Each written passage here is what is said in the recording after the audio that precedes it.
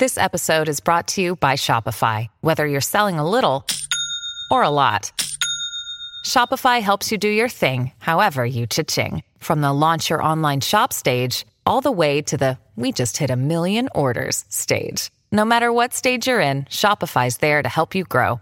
Sign up for a $1 per month trial period at shopify.com/special offer, all lowercase.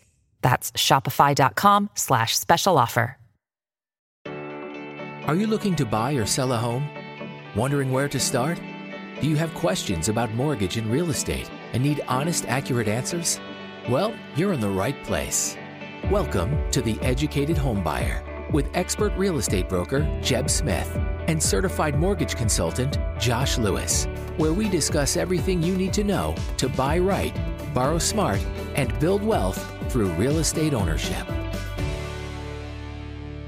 The number one question we get when it comes to buying a home is, do I make enough money to qualify? How much do I qualify for? What's the monthly payment going to be? So in today's episode, we're going to dive into debt to income, what it is, how it's used in underwriting, and how it affects your ability to qualify. Josh, where do you want to start? Well, we're starting here, or we're having this episode and covering this topic because someone actually during the live show last week had reached out and said, hey, which episode of the podcast did you guys cover debt to income ratio? And your response was, well, that's boring. No one wants to hear that. And I said, well, they don't, but they want to know, do I qualify? How much income does it take to qualify for homes in my area? Whether you're in a lower priced area with a $350 entry level priced home or a higher priced area with a $750 entry level priced home, how much money do you have to make? How does your debts impact that? Jeb, one of the big things that I can say that I get, people reach out to me and they say, hey, I make this much and my debt to income is this much. Rarely are they correct. They're not crazy. They're not wrong. They have an idea what they make. What we're going to talk about today is what is qualifying income, not what you made last year, not what you think you made. What is an underwriter looking at? We're not going to do a full-blown deep dive because that could be an episode in and of itself, but we're going to cover what an underwriter is looking at to determine your income, which of your debts they use, and then we're going to go through all the different loan programs and how they vary. In terms of what is allowable for a debt to income ratio, how it varies when you have an automated approval versus a manual underwrite. If you're going for a manual underwrite, you don't qualify with the automated underwriting systems.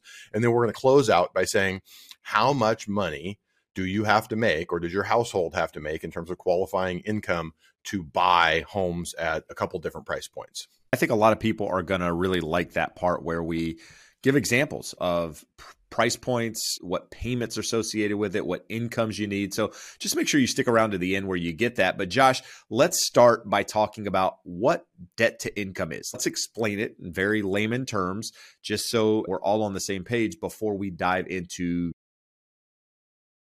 the ins and outs of each part of it, if you will.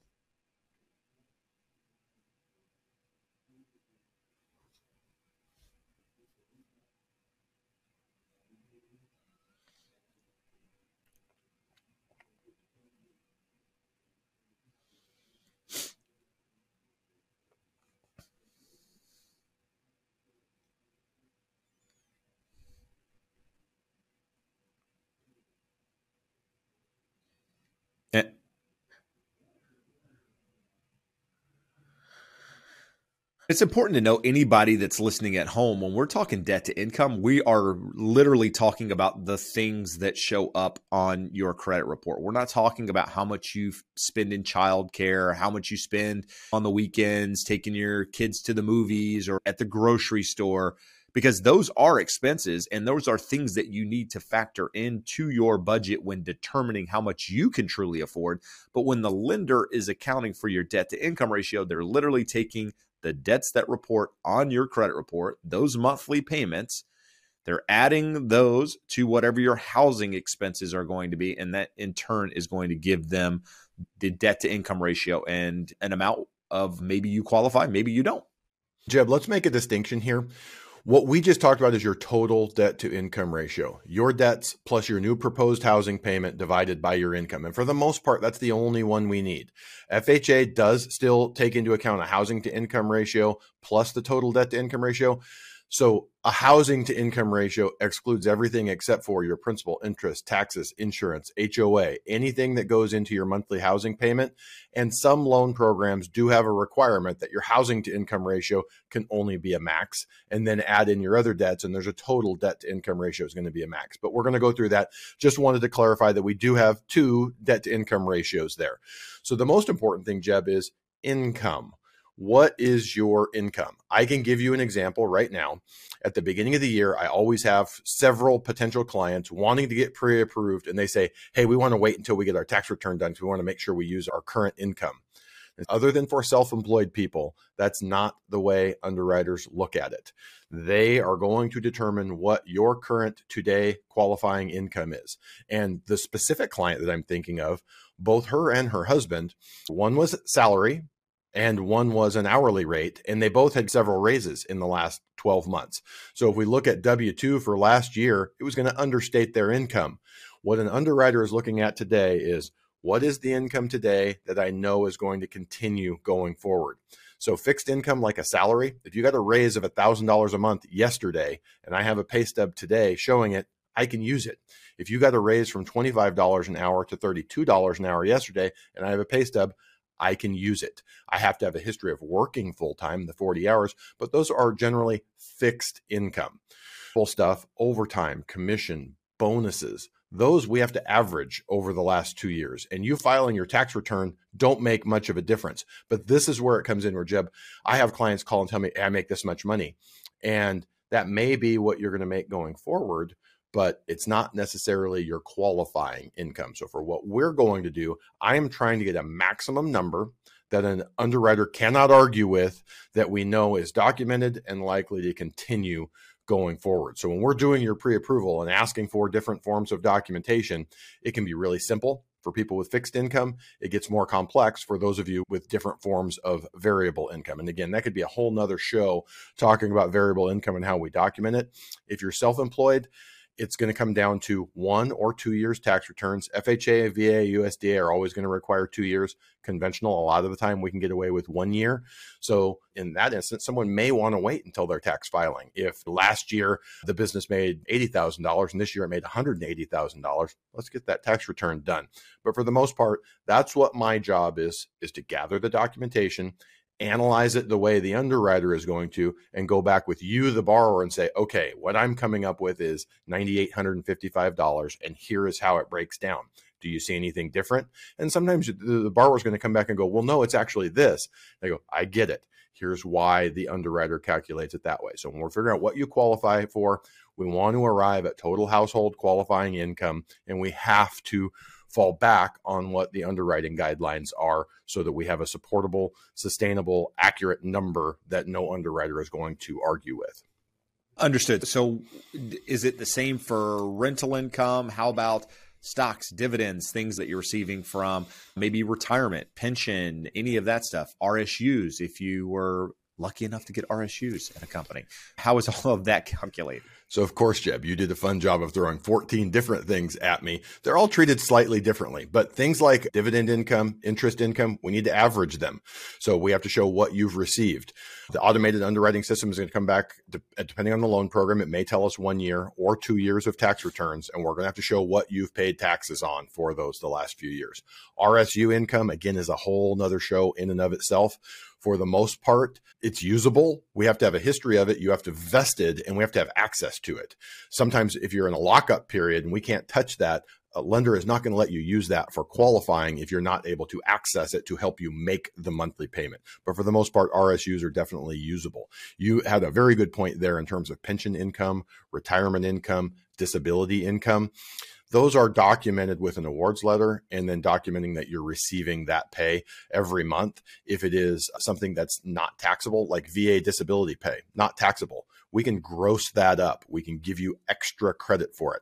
And that's probably a really important point that you and I should make here, Jeb. We are always talking about gross income, not what gets put into your bank at the end of the week or the end of the 2-week pay period, what you were actually paid before your deductions come out of that. Underwriters are always working off of gross income. So if we have something that's not taxed, like Social Security, VA, disability, we will gross it up and give you extra credit for that income to make it similar to someone else's taxable income. Yeah, I don't know if you guys are catching on here, but income can be very, very difficult to calculate. Unless you're just a W-2 wage earner, there's no changes, nothing, then you need a professional. You need an expert to calculate this income. And, it's why it's important to make sure you know who you're working with. Make sure you're getting a good referral of somebody that you trust that has experience, because if income is calculated incorrectly from the start, then your entire pre-approval is off from the very get-go, right? It's not accurate, which in turn could put you in a bad position if you go out and make offers on property and then don't qualify. So just make sure you're working with somebody that understands the business, a knowledgeable expert. If you don't have somebody, there's a link in the description below where we can refer you to somebody we know, like, and trust that can guide you through that process. But I just want to make sure you're understanding, because I deal with this day in and day out, and then I hear Josh talking about it on the other side, and I think how complicated it is for somebody that's been doing it 20, 25 years in the business. And then there's a lot of people out there running around that have been doing it for 6 months, calling themselves experts. So just make sure you know who you're working with. Jeb, I would say the biggest proportion of problems in transactions that go sideways after a pre-approval has been issued, come down to income. I wouldn't say it's more than 50%, but it's a plurality of the problems that you have when you get later into a transaction. When we have people that reach out to us, either you or me, through our websites online, and they say, I'm supposed to close in 10 days, and they're telling me I don't make enough to qualify. Well, if there's questions, we need to answer those up front. Jeb, we had someone get upset with me. I showed you like 6 weeks ago. I went to an open house this weekend, and the realtor told me I didn't need to give you any of that stuff to get pre-approved. And I said, well, you have variable income. If you don't give that to me, I can pre-qualify you. I can tell you what I think you make, but you gave us everything so we can have a rock solid pre-approval. So I don't know why a realtor would be telling you that you didn't need to do that to determine what you can go out and make offers on, but there's a lot of misinformation. So if someone just asks for a pay stub or a pay stub and a W-2, unless you have a very simple situation, you're opening yourself up to the possibility of issues and problems later on. So do yourself a favor, open the kimono, give them all the information, and let them search for problems ahead of time so you don't have headaches later on in the process. All right. Speaking of opening the kimono, let's talk about debts. Debts are another part of this equation, and debts, most of them are going to report on your credit report. Occasionally, there can be some things factored in, Josh, that will add to our conversation here in just a moment. Child support, alimony, some things that may not be reporting on there. But typically speaking, what shows on your credit report is what's going to be used in that primary calculation. And what are we talking about there? Car loans, student loans, and let's circle back to that. That's an important one that we will do a full episode on. Credit cards, installment loans, if you do a consolidation loan or you take a loan to pay off some debt or take a vacation, the difference between an installment loan and a revolving or a credit card is you have X number of fixed payments and it will pay that off. Timeshares will show up on there. We can have issues with collections and judgments. Sometimes we have to make a payment for those to account for them. Again, outside the scope of what we're talking about, but that's what we're looking for on the credit report to see if any of those exist. In the past, one of the big things that had been sort of a gotcha for loan officers that just want to pull the credit and quickly look at the credit score and import the debts into their software and or send it out to the automated underwriting system. We had an issue coming out of 2010, 2011, 2012, when there were a lot of bankruptcies. Mortgages will no longer report on your credit report once you have included them in a bankruptcy. If you keep the house, you're going to keep making payments, but they don't report there.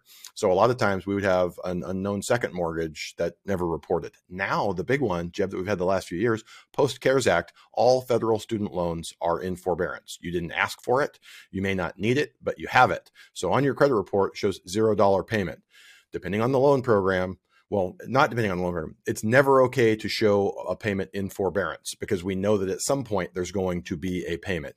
Every loan program has different guidelines and options for how we calculate that. It's generally anywhere from 0.5% of the balance to 1% of the balance, Or if you have an income-based repayment, we can go back to the servicer and get documentation of what your income-based repayment would be if you were making payments.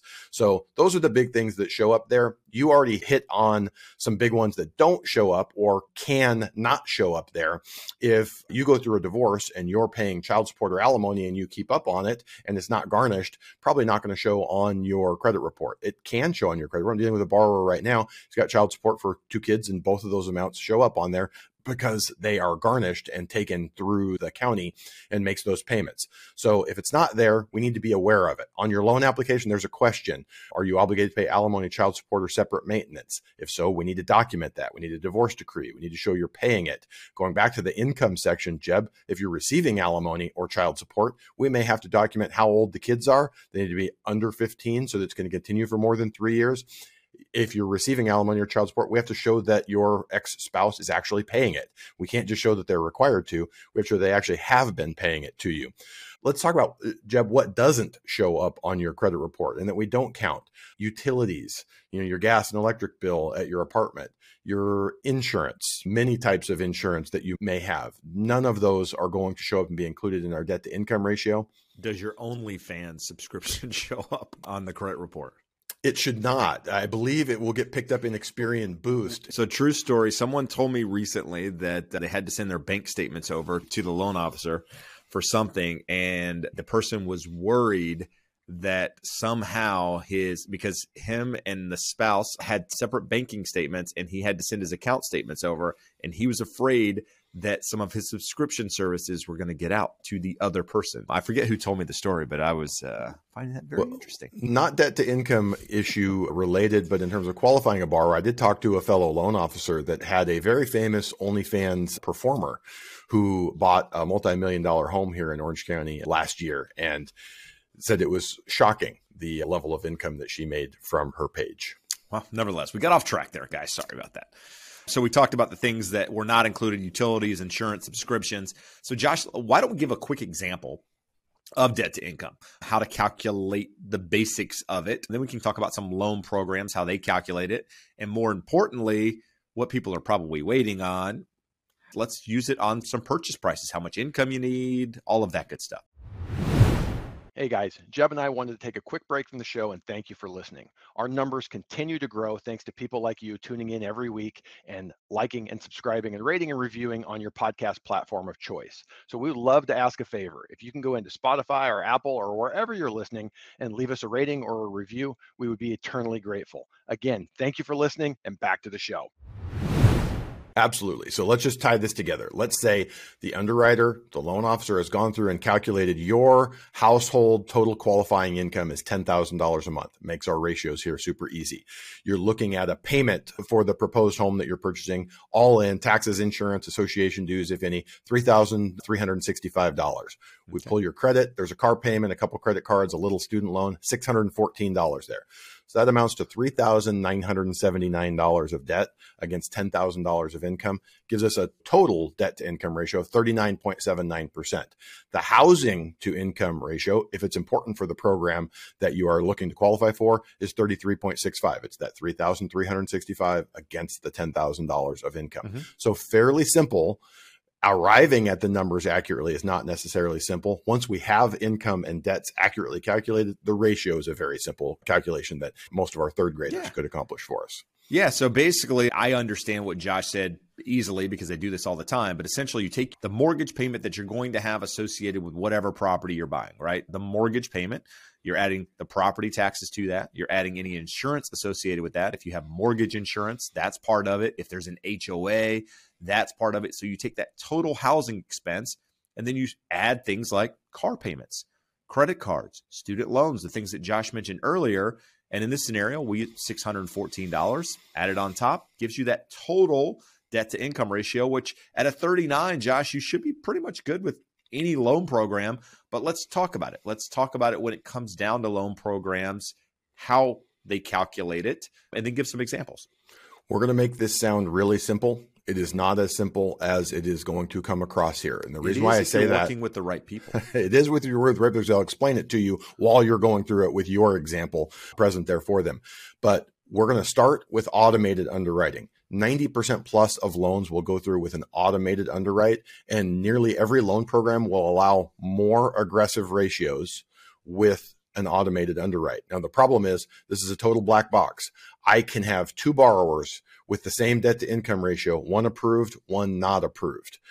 And the reason can be higher loan to value, lower credit score, less reserves in the bank after the transaction closes. We can guess, but we don't know exactly why this is. So what we're going through here is what are the maximums under automated underwriting. So Fannie Mae comes out and tells you 50% is our maximum. They also make a note that it's likely lower for cash out refinances, high LTV loans. It's likely to be lower if you have a low credit score.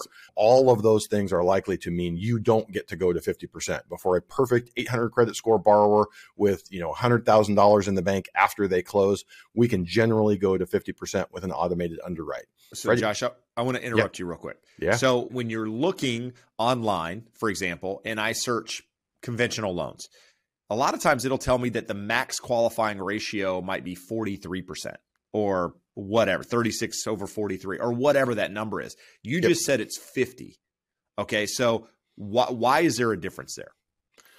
Because the automated underwriting systems are looking at everything. So it's garbage in, garbage out. But assuming I or the underwriter have calculated everything accurately, when we run it through the system, that algorithm has looked at millions of loans and it is comfortable with a risk level that is higher than the manual underwrite. So when you're seeing these old school ratios, which we're going to talk about, we're going to go through the manual underwriting ratios here in a second.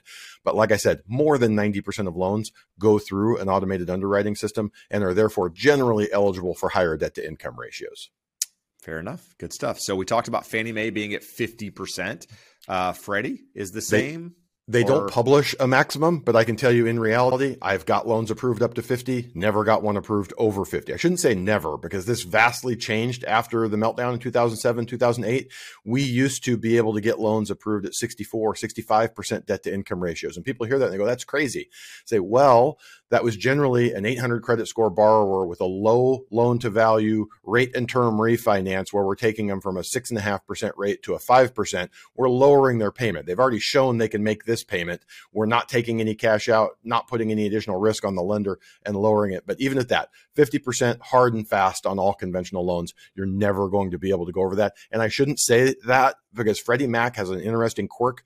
They round on their ratios. So we can go to a 50.49 for a well-qualified borrower. They will round that down to 50%. And believe it or not, in a tough market like this with higher interest rates, higher home prices, we need that occasionally. FHA doesn't publish their maximum, but you talk to any loan officer who does a lot of loans and puts them through, they'll tell you either 47 over 57, so 47% housing to income ratio or 57% total debt to income ratio once we add in all your debts. The reality is it's 46.99 over 56.99. The 47 and 57 are the actual breaking points there. VA, we have no maximum with a big if here. If you exceed 20% of the residual income guidelines. VA has a unique qualification, a guideline that they go through that says some of the things that we didn't account for in your credit report, your utilities, child care, all of that goes into that calculation. If you exceed those guidelines by 20%, you can go to a very high income ratio. We've talked about it here on the show, Jeb. You and I had one in the very high 60s. I've heard loan officers have closed one in the low 70s.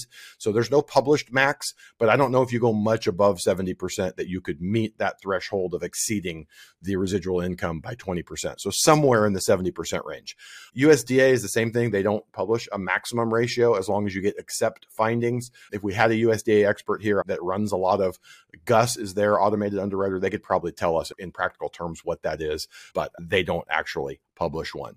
We have that, but you said manual underwrite a minute ago. Why would someone manually underwrite a file when they can get an automated underwriting approval, right? Seems like a lot more work to manually underwrite a file. It is. So it's a fallback. If you cannot get an automated approval, you might fall back to a manual underwrite. And we're going to start with Fannie Mae and Freddie Mac ratios for a manual underwrite. I will tell you, it is not impossible, but it is very, very difficult to find any lender that is doing manual underwrites for Fannie Mae and Freddie Mac loans. It puts an additional level of risk on the lender. Most lenders are not comfortable with it. We talk a lot about Dave Ramsey on the show. A lot of the stuff he talks about and says is crazy. Some of it is very good and helpful. One of the things he says is it's okay to not have a credit score. You're better off with not using debt, not having anything, not having a credit score. Well, if you don't have a credit score, you are not getting an automated approval. And you would have to, if you wanted a conventional loan, go to one of those very few lenders that will make a manual underwriting decision on a loan that doesn't get an automated approval. He has a advertising relationship with a company that absolutely does do them. So if you find yourself in that situation where you need a conventional loan and a manual underwrite, go check out Dave. He can absolutely point you in the right direction. But if you were looking at them, the guidelines, Fannie Mae will tell you 36% is the maximum debt to income ratio on a manual underwrite. If you can find a lender that will do them, 36 to 45% with higher credit scores. So they have a matrix, depending on how high your credit score is, you may be able to go as high as 45%. Freddie Mac says a 25 to 28% housing ratio, 36% total debt to income ratio. You can go up to a 45% total debt to income with compensating factors. And people always ask, what are compensating factors? It may be something like you've been renting a house for $4,000 and your new payment is going to be $3,300. The fact that you've demonstrated an ability to pay all your bills in a higher payment, that's a compensating factor. Let's say you have a second job that you've had for 11 months. We can't use that as qualifying income, but we can document it. We know you're getting it. It's a compensating factor of how you can handle a higher debt to income ratio. Same thing with FHA. Their standard guidelines, the 31% housing to income ratio, 43% total debt to income ratio if you have no compensating factors. They'll bump that to 33 over 45 with an energy efficient home, which most homes don't fall under that other than very new homes. Most new homes do, older homes don't. If you have one compensating factor, you can go to a 37 over 47, and with two compensating factors, 40 over 50. So that is what comes up much more often, both FHA and VA manual underwrites. And for some reason, I screwed up and didn't get the VA manual underwriting guidelines here. But for VA, you're also likely to be capped at 50%, and it's going to fall back on that residual income ratio and maybe some additional compensating factors. We also, Jeb, on the automated underwriting, didn't talk about jumbo. Some jumbo programs will follow Fannie Mae, Freddie Mac automated underwriting decisions, but most of them don't have an automated underwriting engine. So they either have overlays or they fall back on manual guidelines. Because each jumbo lender makes their own guidelines, if you're looking for a jumbo loan, the most conservative is going to be somewhere at like a 33% debt to income ratio. The most aggressive is going to be 43% for 90% of lenders. There are those that will do a 45 or a 50. There's going to be limitations. The majority of jumbo lenders want to see you under 43%. Right. So the moment everyone has been waiting for, and that is how much you can qualify for today. Let's use a rate of, say, 6.5%. Josh, we're going to assume what tax rates are at 1.25%. This is going to be a big variance. Okay. I want you to understand that depending on where you're listening in the country, the rate isn't going to be any different on the mortgage for the most part, right? Because Josh can tell us in a minute what kind of credit scores we're assuming, what have you. But tax rate can vary by state, and it can vary a lot by state. Nationally, the average is about 1.1%. Here in California, most lenders are using around 1.25%. But you can go to states like Texas, states like Florida. Typically, states that have no state income tax typically have higher property taxes because they have to make up for some of that tax in another way. So just understand when we say these calculations, some areas of the country, you have to take it with a grain of salt. If you're here in California, the numbers are probably going to be a little bit more accurate than anywhere else just because we're using numbers that we would use locally. But with that said, we're using a tax rate of 1.25%. We're using insurance rates. So when you buy a home, you have to get insurance on that home, and we're using a 0.35% on that, and we're not assuming any HOAs, right? Is that fair to say, Josh? Yeah, no HOA. So if you have an HOA, it's going to cut back what you can qualify, or it's going to require additional income. So your mileage will definitely vary on these depending on where you are. And it can vary not just from state to state, it can vary within California. We have some areas with almost 2% tax rates. We have some areas that are in fire hazard areas, and you're going to pay a lot more than 0.35% for your insurance. So for these, I basically ran FHA 3.5% down, conventional 5% down, VA 0 down. So if you put more down, you can get away with less income. This is considering the best qualified borrower. credit score above 740, and you're getting an automated approval. So with this, started with the number of $300,000. Right now, with an interest rate ballpark 6.5%. A week or two ago, they were below that. Today, they may be above that. But using a number of 6.5, you would need to buy a $300,000 house, about $5,500 a month for FHA. And that would allow you to have $250 a month of debt. So if you have $600 a month of debt, you're going to need more income or you're going to qualify for less. On a conventional loan, again, because we can have that double ratio, you're going to need at least $5,000 a month, $60,000 a year of income if you have no debts, more if you have debt. On the VA, this number is going to sound crazy and it could be very, very difficult. But in theory, $3,500 a month if you meet that residual income guideline, exceeding it by 20%. I would count on something probably closer to the FHA number, about $5,000 a month, but we have seen very high debt to income ratios for very well qualified veterans. So anywhere from $60,000 to $70,000 right now for household income to qualify for a $300,000 home with minimum down and not excessive debts. The question is, how much income do you need to buy a $500,000 home using these same calculations? With FHA, you need around $8,800 per month. Again, we're taking in about $400 a month in debt. So if you have $400 a month in debts, you still can qualify with about $8,800 per month in income. That comes out to just over $100,000 per year. Conventional, you're going to need around $8,000 per month. That's $60,000 a year, no debts. Actually, that's not correct. It's $96,000. $96,000. So I screwed you up on that, Jeb, setting up it's all the good. note. He set me up.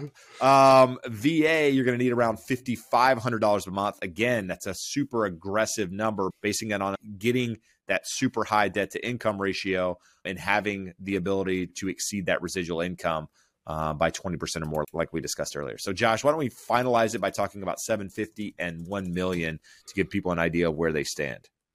Absolutely. So at 750, it's going to punch that payment up on an FHA to about $6,200 a month, and you're going to need at least $13,000 of income, probably a little bit more. That puts you to almost $160,000 annually. On a conventional 5% down, you're looking at a payment somewhere around $6,000 a month, $12,000 monthly income if we have no debts, $145,000 a year. Most people carry some level of debt, so you're looking at a higher number. And again, VA with the most aggressive qualifying, maybe you could get away with a little over $8,000 and $100,000 a year. Now, when we pump that number up to $1 million, obviously we're getting to real numbers here in terms of a pretty significant income to qualify for that with a minimum down.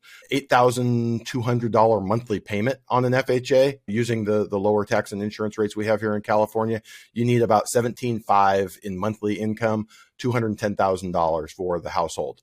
Conventional 5% down, it's about an $8,000 payment, $16,000 monthly income if we have no other debts and well qualified. So a little under $200,000. And then VA, the absolute most aggressive, you're going to need $11,000, $12,000 of income, which puts us to $130,000 to $140,000 annually to qualify for that. So Jeb, those numbers, I just kind of want to go back on them. You've done multiple videos on your YouTube channel showing what it takes to qualify and the difference between where we were, not just before home prices shot up in 2020 and 2021, but in the last year with home prices elevated, interest rates elevated. I talk to people often that come from the internet that are shocked, and they're not making 65% of the money that it takes to qualify for the homes that they want to buy. It's been a shock because they know that, well, what do you mean? My friend who makes a similar amount of money bought in 2020 with an FHA loan. Well, rates were half of what they were and home prices were 40% lower. It makes a pretty significant difference. So you want to make sure you're looking at numbers online. Usually if you're looking at like the Redfins and the Zillows and plug in their calculator, they're using a higher interest rate, higher mortgage insurance. So it's going to give you a worst case scenario, but at least it gives you an idea of what a payment looks like. And using these debt to income ratios that we went over with you, you're able to back into how much money you would need to buy the types of homes you're interested in. No, if there's one thing you get from this show, other than understanding what it is and how it's calculated, it's to make sure you're working with a pro. We just went over a lot of different numbers, a lot of different calculations, a lot of things that if you read the guidelines wouldn't necessarily be on the guideline sheet because some lenders do things a little bit differently.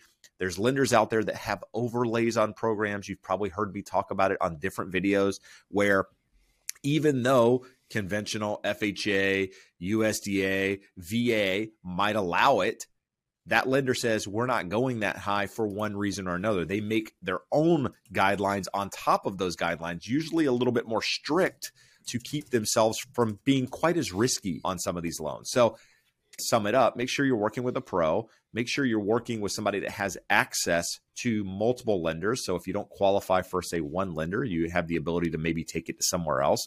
It's okay to check with your bank. It's okay to check with your credit union on these things, but also have a conversation with a broker in your market just to compare it to at the end of the day. That way, you know you're getting the best deal possible. So again, hopefully that was an episode that made sense, something that you guys wanted to know. Again, this show came up because someone asked for it. So we're always saying, what do you guys want to hear about?